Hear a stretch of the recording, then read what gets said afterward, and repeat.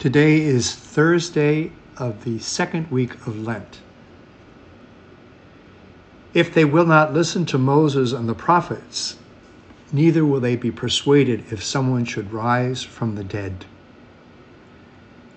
These words strike me as among the saddest in all of Scripture. People won't be persuaded to cross the great chasm between the rich and the poor, a chasm that, let's not kid ourselves, exists just as much in this world as Abraham says it does in the next, even if one were to rise from the dead. Then what hope is there to change our lives? What could convince us, as Pope Francis keeps saying, to come out of ourselves and to go to the peripheries? It's at moments like this, with questions like this, that Jeremiah's words make all the more sense. More torturous than all else is the human heart, beyond remedy. Who can understand it?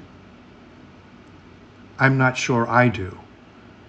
Or at least, there is only one thing that I understand, that the only thing that spans the chasms within our tortured human hearts is love, a generous and boundless love, a love we have not deserved, a love that teaches us to trust it not because we are faithful, but because it is faithful. Abraham is right.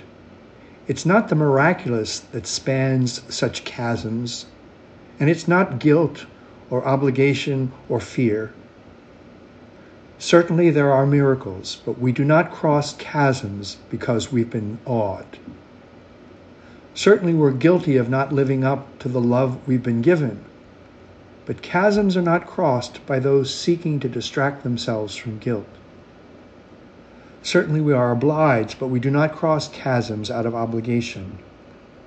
And certainly we are afraid, but chasms are not crossed by those in flight. It's only love that sets a heart nearly beyond remedy to disembark. A cocooning love that gives us space to change. A cooling love that teaches us not to fear the heat, to reach out despite rejections. To reach out because that is what lovers do. Reach out to each other. As Jeremiah concludes, that one is like a tree planted beside the waters that stretches out its roots to the stream. It fears not the heat when it comes, its leaves stay green. In the year of drought it shows no distress, but still bears fruit. I'm Father Philip Dabney, a Redemptorist living in Washington, D.C.